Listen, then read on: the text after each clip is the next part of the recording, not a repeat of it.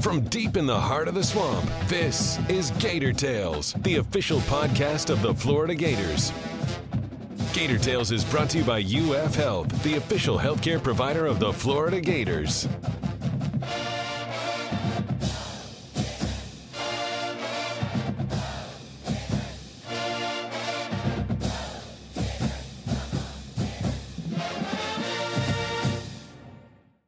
Welcome to Gator Tales. I'm your host, Adam Schick.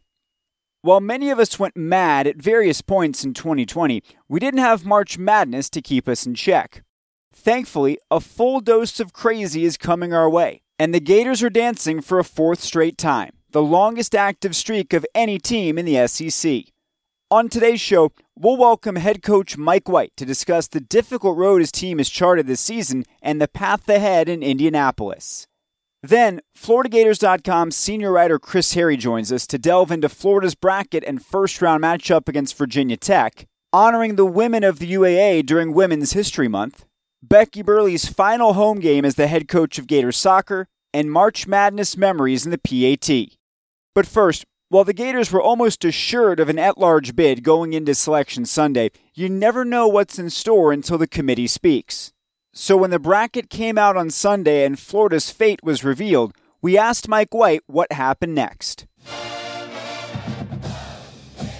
Yeah, immediately, Adam. Excited that we're in, excited for our guys. I remember being pretty close to Keontae. Excited for him. I know he was pumped up. Pleasantly surprised, honestly, that we were a 7, full transparency.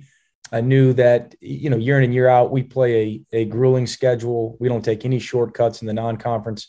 We had 4 guarantee games that would have padded our record a little bit that were canceled, obviously because of one of the pauses that we took after the trauma with Keontae in Tallahassee. But very pleased and appreciative that the committee gave us a 7. Immediately, you look at your opponent, and that's 99% of our thoughts probably since, Adam. Virginia Tech and what they do schematically, offensively, defensively, personnel, flow of the game, time and score, how they operate, just trying to immerse ourselves as much as possible in understanding them again and how they operate as quickly as possible to give us the best chance possible on Friday. Usually when you're playing non-conference games during the season, you've got a pretty good lead in terms of when that game's coming. You can have an assistant work on the scout weeks in advance. When you have the tournament and you've got teams that you're not familiar with that you don't normally play, how difficult is it to put together the kind of comprehensive plan you would want to with the time constraints? It's a little bit difficult, but it's also difficult for them. Coincidentally, as you draw opponents like this, sometimes you would have seen them just by happenstance 5, 6, 7 times on TV throughout the year, and for whatever reason with Virginia Tech this year, I've probably seen 4 or 5 ACC teams multiple times. I hadn't seen them play this year. And so another crazy factor is Darius Nichols worked for Mike Young.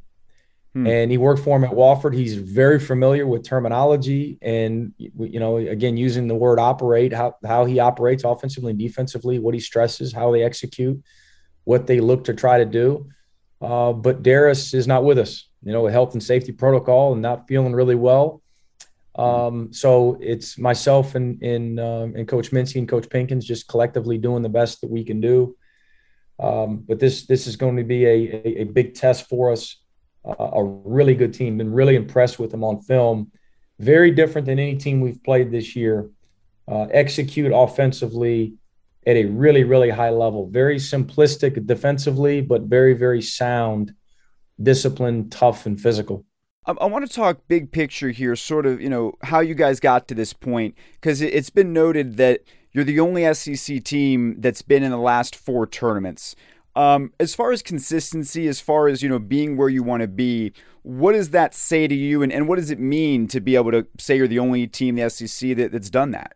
Adam, first off, I'd like to say from a staff standpoint, and our players would probably tell you the same thing. We just felt like many other teams, that an opportunity was taken away from us last year because of the pandemic, and we should be sitting here talking about how it's 5 in a row.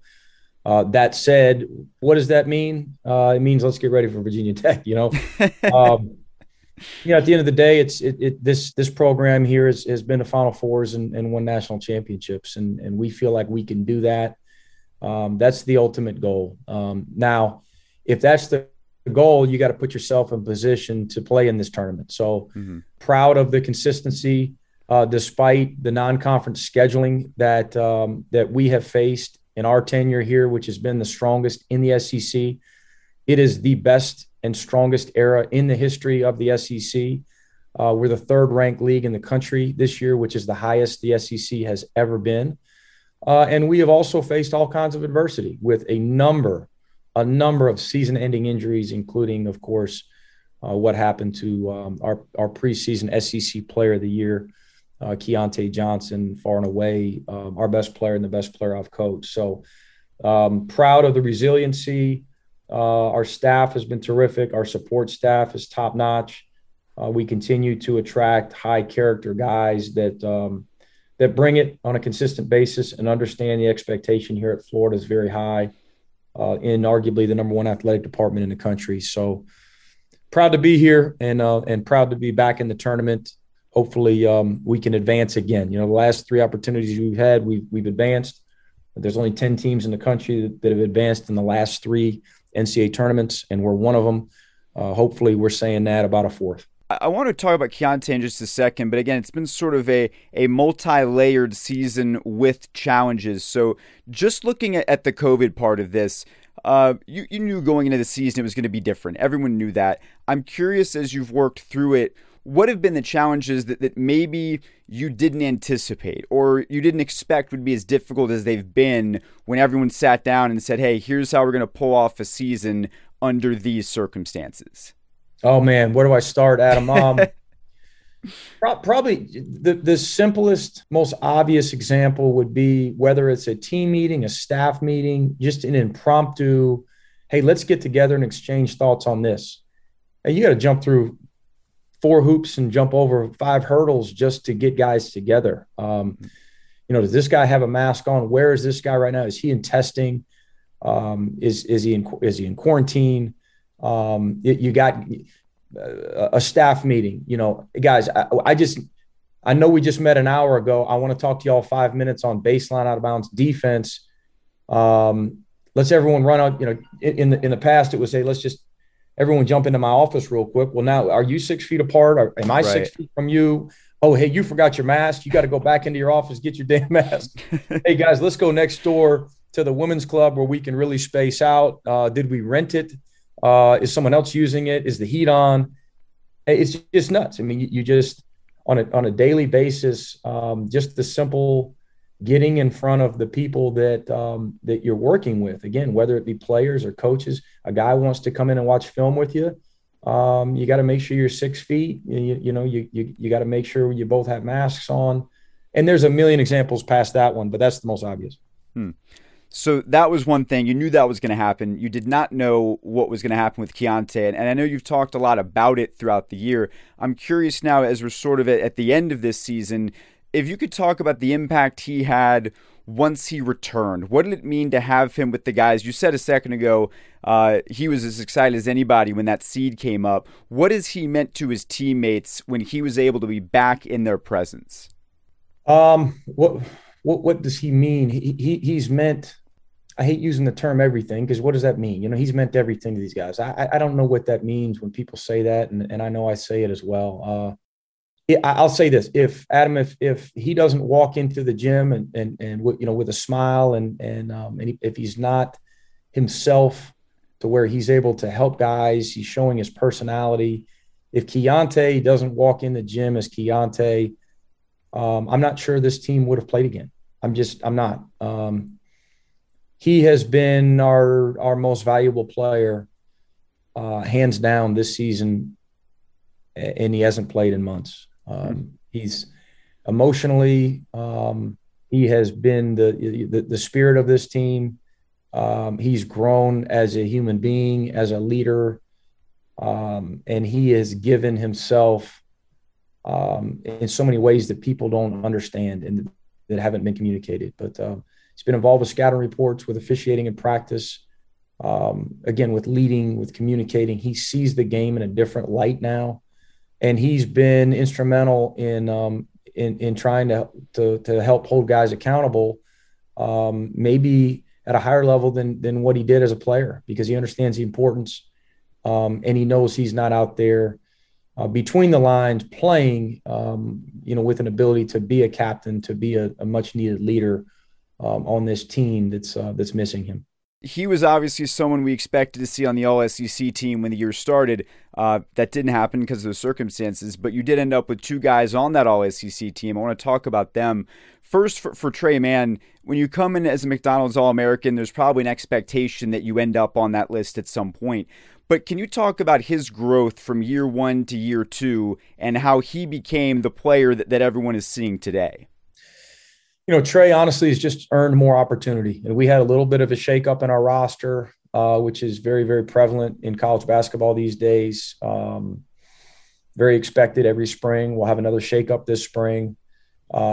He decided to stay the course despite a crazy amount of exterior noise that he was experiencing that a lot of guys of his stature experience on an annual basis in college basketball. Again, an expected amount. Early on, I'm not sure how well he handled all of the exterior expectation, the lack of success, the lack of productivity, a fluctuating level of confidence. Late last winter, again, we started seeing a difference in practice. You used the word consistency earlier, Adam. That's what we started seeing in him, and we just thought he was going to break out. The last game of the season at home against Kentucky, he showed some signs. We thought he was going to have a really strong postseason. I really did. And I'm not just saying that. It's easy to say that when you don't play a postseason. Right. Just like it's easy to talk about how Keontae is the best player in the league and he didn't get a chance to show it. But I mean that from the bottom of my heart, both of those statements. I thought he was going to break out in the spring, in the postseason. Didn't have the opportunity. Had as strong of an all season as I've witnessed as a head coach, always in the gym, heading to the weight room, getting back in the weight room again in the evening, gained a ton of muscle. And he's doing what we all knew he was capable of doing. Loyal as the day is long, consistent, tougher than people realize. Confidence level has increased, maturity more than anything. Just has gotten to where he's a little bit of an older soul. If he makes a mistake, hey, that's on me. Hey, my bad, coach, I screwed that up. His level of accountability has increased immensely, and he's a heck of a player. As far as your other All-SEC player in Colin Castleton, it's interesting because there's always a lot of fanfare around the transfer portal when it's guys who put up big numbers somewhere. Colin didn't have that at Michigan, so I don't know that fans were thinking he was going to make a huge splash. What did you and your staff see in him that led you to believe he was going to be an impact player, even if it wasn't at the level it's ultimately been? Sure. I'd be lying if I told you I knew he's going to be all league this year, but I did think wholeheartedly, and you hit on a bunch of recruits and you miss on some recruits on some evaluations. With him, we were convicted his junior year in high school that he could be a really good player here in what we were trying to do. And we missed on him, of course. Got down to us and a couple other schools, and he chose John Beilein at Michigan. And I don't think anyone could fault him for that. I think he fit their system as well. What a lot of people don't understand is that he was playing against some high level college basketball bigs. And he was just kind of caught in a log jam there. And he actually put himself out there to come here to compete with Jason Jitobo and Omar Payne and these guys. He's got a high level of self-confidence himself, and he's earned every minute, and every opportunity that he's been given. And, we're just starting to see what we thought he could end up being, albeit a little bit earlier than expected. Final question for you. It's never a bad thing to have NCAA tournament experience, but how much different do you imagine this tournament will feel for everyone? And will that experience maybe not be as big of a factor as it normally would? Well, we without having the experience last year, without having Keontae on the floor, it's that makes it unique for us as well. You would think, again, with 4 in a row, we'd have a ton of guys on the roster that have lived this, but we don't. And I think it'll be different really for all these teams. Just the experience, of course, will be unique in this climate with the pandemic. But that said, I do think it will be more exciting than every regular season game, and even more so than the SEC tournament. It is the NCAA tournament. It's the big dance. It's the greatest sporting event on the planet. If our guys aren't jacked up, there's something wrong with us. How big will it be to have fans, to have that environment that you guys haven't really had all season to the degree that you'd want? I think it'll be pretty cool. It'll be more advantageous for certain programs over other programs, obviously. We'll see how all that plays out, but I think it'll add to the level of excitement for sure. Well, Coach White, thank you so much for your time, and we wish you the best of luck here in March. Thank you, Adam. When the Gators hit the court in Indianapolis on Friday afternoon, they'll be the first game to tip off the opening round of this most unique tournament. And lest anyone dream of life in the bubble, as Chris Harry reports from the outside looking in, it isn't as much fun as you might think. I mean, they're not allowed to leave the hotel. They have X amount of places that they are allowed to go, and it's a very small number of X's. They're allowed to go to and from where their practice sites, and maybe where their food is being delivered to them. I mean, this is like you heard about the NBA bubble in Lake Buena Vista, but I mean, they had a campus that they could roam. After their first initial quarantine time or what have you, but they could walk around. They could see people because they were all in there. That's not the case because the NCAA is not doing that there. Talking about all these different venues where they're going to play, and these hotels where they're staying in, and those are the only places they're allowed to be. Now, having said that, to the bigger picture, where are they? I assume you meant mentally and emotionally. I mean, their last outing wasn't very good against Tennessee. Tre Mann was terrific in the second half. The game was on its way to being decided by then. Tennessee went on that late roll in the first half.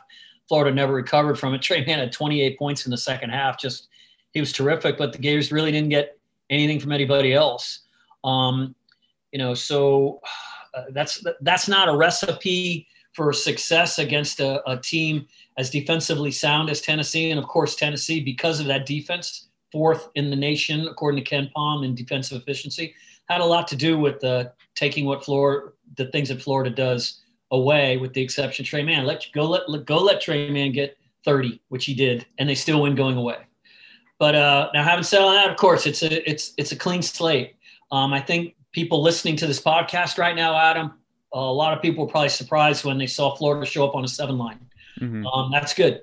You don't want to be an 8-9 and you're playing a team you're supposedly even with, and then you turn around, you got to play the number 1 seed next time. That's not to say it's a gift by any stretch of the imagination. Florida played a tough schedule. I made the point earlier this week. I mean, people are looking at their record, 14-9. That's not a very good record. Well, remember, they voluntarily scratched 4 games in December. Mm-hmm. 4 games against teams that they were going to be double-digit favorites over, and probably would have won all those games when you think about the fact that Mike White, with the exception of 1 game, has never lost a quote-unquote bye game. That 1 game that he lost was Loyola Chicago, and they went to the Final Four that year.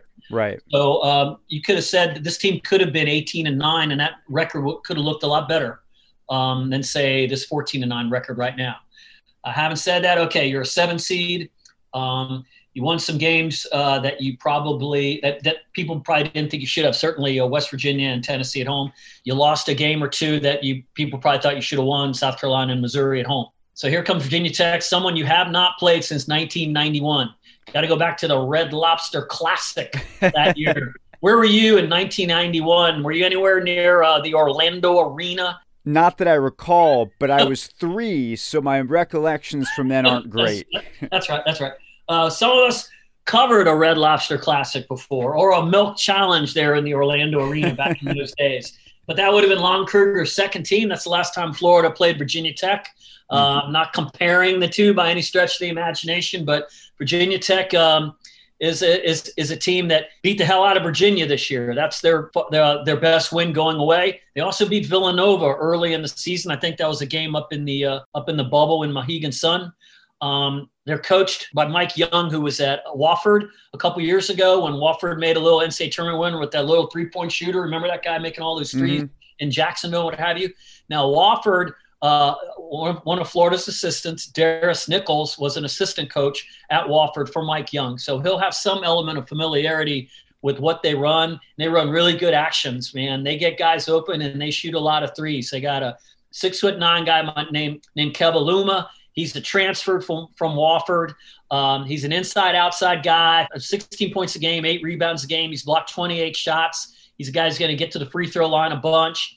Tyrese Radford, Nathan Allen are double-figure scorers also. They got 3-point shooters coming off the bench, one by the name of Hunter Couture and the other by Justin Mutz, who had 24 points in their last game. That was a loss in the semifinals of the ACC tournament to North Carolina.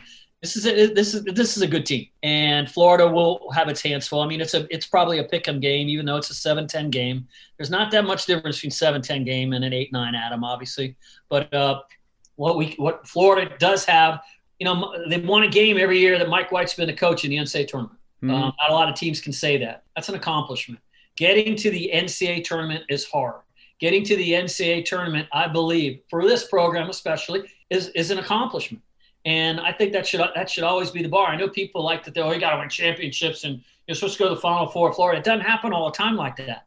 People shouldn't compare the greatest teams in Florida history with one of the greatest coaches in college basketball history was doing. This is a solid program that goes to the NCAA tournament every year. Now, can they advance this year? I don't know. I don't know where emotionally, where are they? Physically, where are they? Like I said, they're in Indiana. They're a little whacked out. I think they've lost 3 of the last 4 games. Maybe this time together, and I say they weren't allowed to do a whole lot.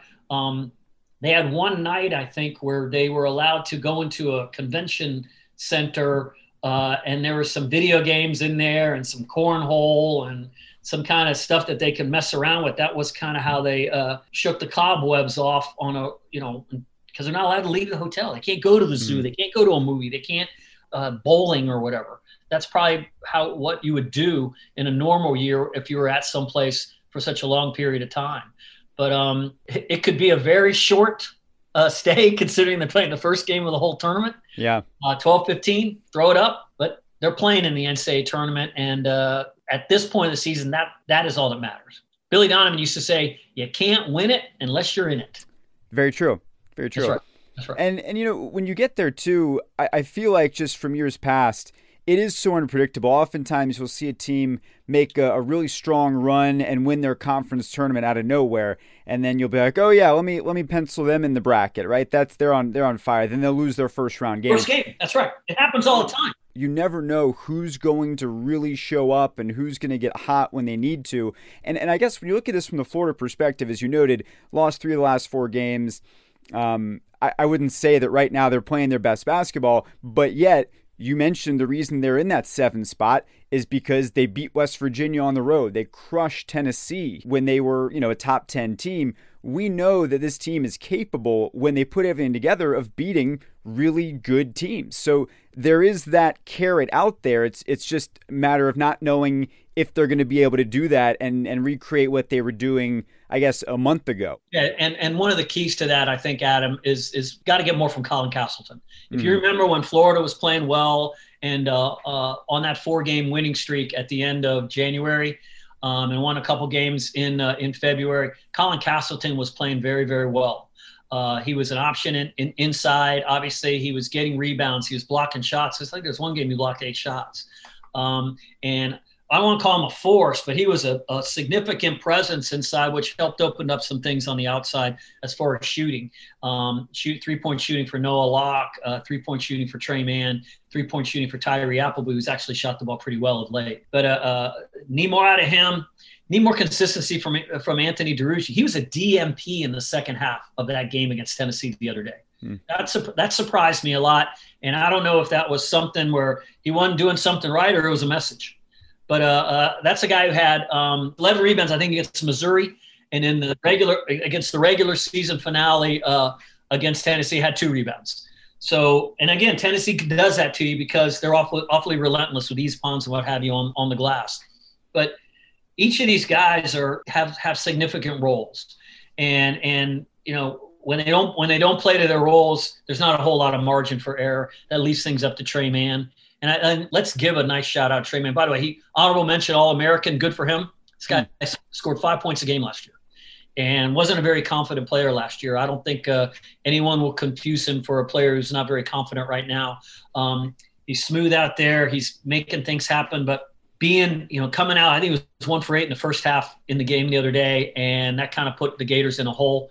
He needs to maybe start a little bit faster, but you can't put too much blame on him for going and getting 28 in the second half and even keeping your team in the game. So Florida does have Virginia Tech in the first round. As you noted, under Mike White, every time they've gone to the tournament, they've won that first game. If they are to win that first game against Virginia Tech, then very likely they would be seeing Ohio State, the 2 seed, in the second round. So getting to the Sweet 16 is very challenging when you look at that path. Ohio State, one of the best teams in the country all season long. The Big Ten is the best basketball league in the country this year, and I think, 2 weeks ago that Ohio State was being talked about as a 1 seed. The last game played of the college basketball postseason tournament was the Big Ten championship game, which went into overtime because Ohio State took it overtime against Illinois, who is a 1 seed. So obviously they're very, very formidable. It would be a similar situation. It was a couple of years ago. Florida was a 10 seed and beat the 7 seed Nevada, and ended up playing a 2 seed Michigan with Colin Castleton coming off the bench on that team, by the way.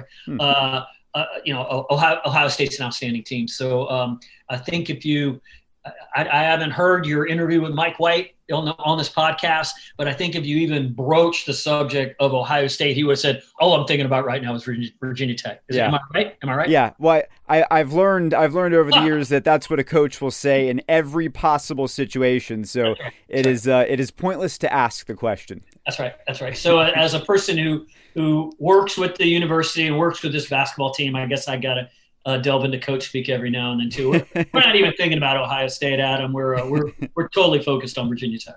We're going to talk more about some of our favorite NCAA tournament memories here in just a few minutes, but I want to take a little pause from that, Chris, and talk about something really cool that you wrote for FloridaGators.com, and that is for Women's History Month, which is celebrated throughout March, the women of the UAA, celebrating them.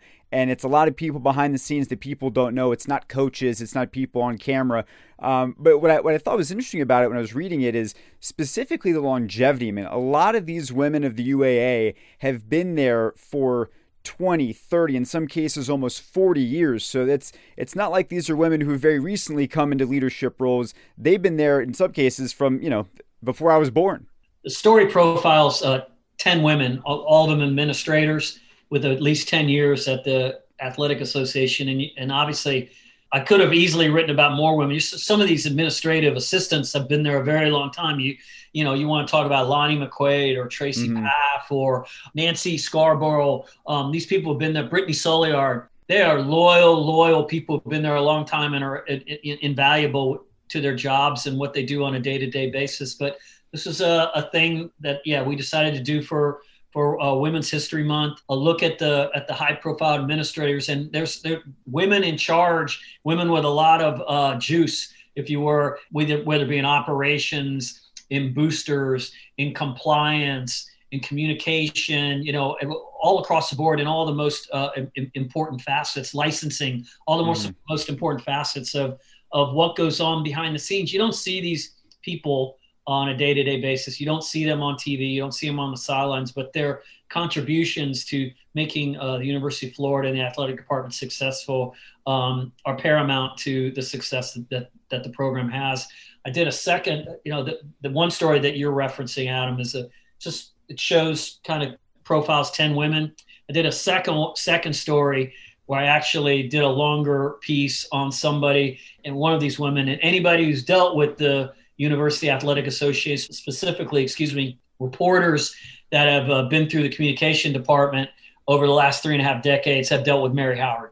And this is a very, very dedicated person, somebody who has a wealth of institutional knowledge and who has been leaned on by athletic directors, assistant athletic directors, associate athletic directors, coaches in coaching searches, crisis management, whatever you want to talk about. She is on the front lines of it. She's one of the people that I work with on a day-to-day basis. She's helped me immensely in my short time there. And again, she's been there 35 years, got there in 1986, left her from Iowa State, graduated from Iowa State, then came to Florida as quote unquote the assistant women's SID. And one of her first meetings was with the women's SID. And she said, by the way, I've given my 2 weeks notice. You're in charge now. and she's been there ever since. And you obviously know what Mary Howard's worth is to the program. And, it was kind of interesting doing a story on someone I work with. One of the sports that Mary Howard oversees is soccer. And, we talked, I guess at this point, it was almost like 2 months ago when Becky Burleigh announced her retirement. And just this past week, she had her final home game. It's weird that it would happen under these circumstances. They don't normally play games in the spring, at least not that are part of their competitive season. They're not having a great season, and it doesn't look like there's going to be any postseason for them. But it was just so bizarre, Chris, seeing that last home game for Becky and thinking about not just all the games that I got to be there for when she was there, but in the history of the program. And there was just you're happy for Becky that she's getting to move on and do other things with her life because she has so many interests. But there was also this sorrow and this sadness surrounding it as well, at least for me, watching some of the video from that.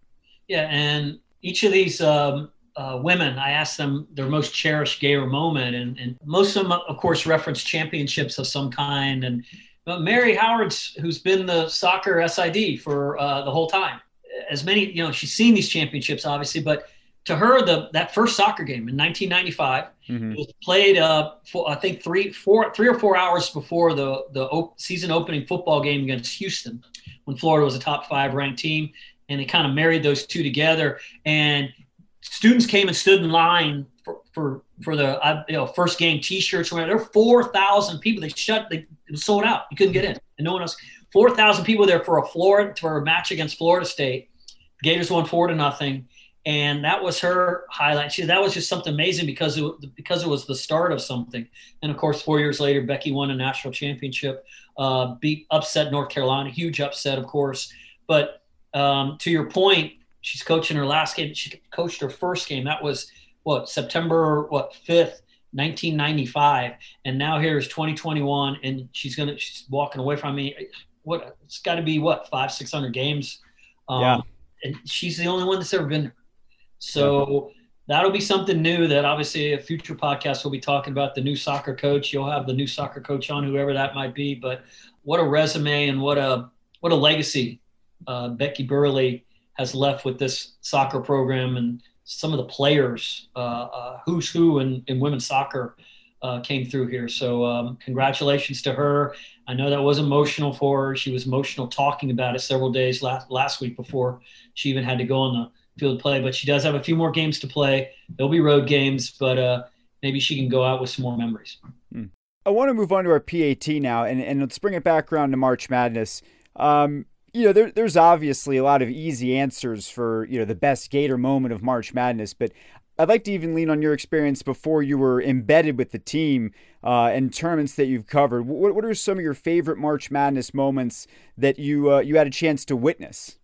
I have a couple to come to mind. I'll go. I mean, the Gator ones initially, the 2000 run, by Billy Donovan's fourth team to the national championship game where they lost to Michigan State, of course. But to get there, they had to win 5 games, and the first game was the Butler game, and Mike Miller made that shot, and I was literally sitting right dead even with the free throw line when he drove the free throw line and made that shot, and I was sitting right across from the Florida bench.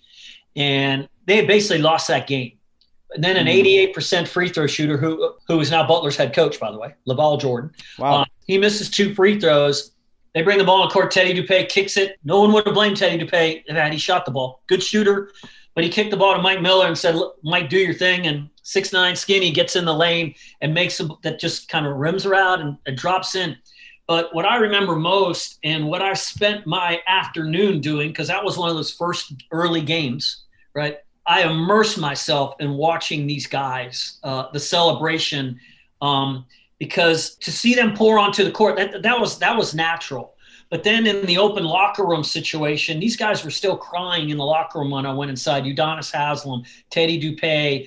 I mean, because just the finality of the NCAA tournament makes it what it is, because you go from your season's over to you're advancing. And think about that. If Mike Miller doesn't make that shot, what is Billy Donovan's legacy at Florida? Yeah. Because obviously, it's not going to be exactly – things aren't going to happen exactly the same. Maybe they learn from that the next season. But the next 5 years, they didn't get out of the first weekend, Adam. Mm-hmm. So what if it had been 6 years not getting out of the first weekend, right? People have been saying, how come we can never win this first game? But that game fueled the win over Illinois, fueled the upset of Duke, who a year earlier Florida had gone to Durham and got destroyed by 30 points by Duke. Wow. And then this first time they ever beat a number one ranked team, they beat the number one seed Duke up in Syracuse. Then they beat Oklahoma State to get to the Final Four and then beat North Carolina in the Final Four. So you beat Duke and North Carolina in a matter of 6 days. Florida, University of Florida did. Right. Pretty amazing. To go off base a little bit, I actually in 2008 when the NCAA tournament was in Tampa, they had 4 games there, and I think the highest seed was a 4, I think. They had a bunch of games. It was staggered. It was that first round where a bunch of different regions are represented there. Yeah. Every game, the low seed upset the high seed, and none of it was more spectacular than when this kid from Western Kentucky hit about a 40-foot shot from the far sideline to upset Drake in your classic 12-5 upset. Mm-hmm. And again, every game went down to the final 1 or 2 possessions. Every game was an upset, and it was just one of those days where you weren't just, if you didn't have a stake in it, like I didn't at the time, I was just covering the tournament for the Orlando Sentinel. It was pretty exhilarating. If you had a stake in it, if you were betting on the games, for example, or if you were a fan of one, it was probably a freaking exhausting day to have been a part of that. But I wasn't covering the team in 06 and 07. So I wasn't involved in that, but I certainly did enjoy. I remember I wrote a column for the Orlando Sentinel after the Gators won the first national championship, beating UCLA, where having been at the beginning, having seen everything I was there when Billy Donovan was hired. I was the first one in his office. I broke the story that he was coming. And I remember him telling a story about how they were out at dinner after he took the job, and Billy Donovan was notorious as a youngster for eating. He'd eat all the time. Huh. And they had just had a nice dinner. They were out with the Foleys, and the coaching staff was there, the Pelfreys and Anthony Grants and the Donovans. And they started making fun of Billy and his ability to eat. And he goes, I could go to Wendy's right now and eat a double and fries. And Jeremy's like, why in the hell would you? You couldn't do that. He goes, you couldn't do that. He goes, oh yeah, I could. Let's go right now. He goes, why would you want to do it? He goes, it's like you hearing, Jeremy, that you can't win big in basketball at the University of Florida. Someone's telling me I can't eat big. I'm going to go do it. Just like we're going to win big in basketball here. And Jeremy's like, let's go to Wendy's. We're going to Frosties all around. That's right. Frosties all around. That's right. From that to a national championship, and obviously that's like a behind-the-scenes kind of story, but that's just something that I remembered when I was sitting in Tampa covering the NFL, watching Florida win a basketball national championship. I said, I want to revisit that moment, and I went and wrote that story. Huh. Those are the kind of gems you can only get from guys like you who've been in the business a very long time, covering a ton of these things. And you'll be covering this week just from outside of the bubble as opposed to inside. But make sure to keep up with what Chris is doing, following the Gators at GatorsChris on Twitter and, of course, on FloridaGators.com. Chris, thank you so much. We'll talk to you next week. Hopefully, it'll be about the Sweet 16. Thank you, Adam. And that's going to do it for this week's show. If you haven't already done so, be sure to subscribe to Gator Tales in the podcast app of your choice, and please leave a review to help us continue to grow.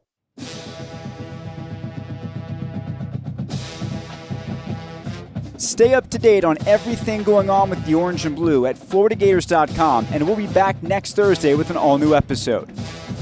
Until then, I'm Adam Schick. Please stay safe and go Gators.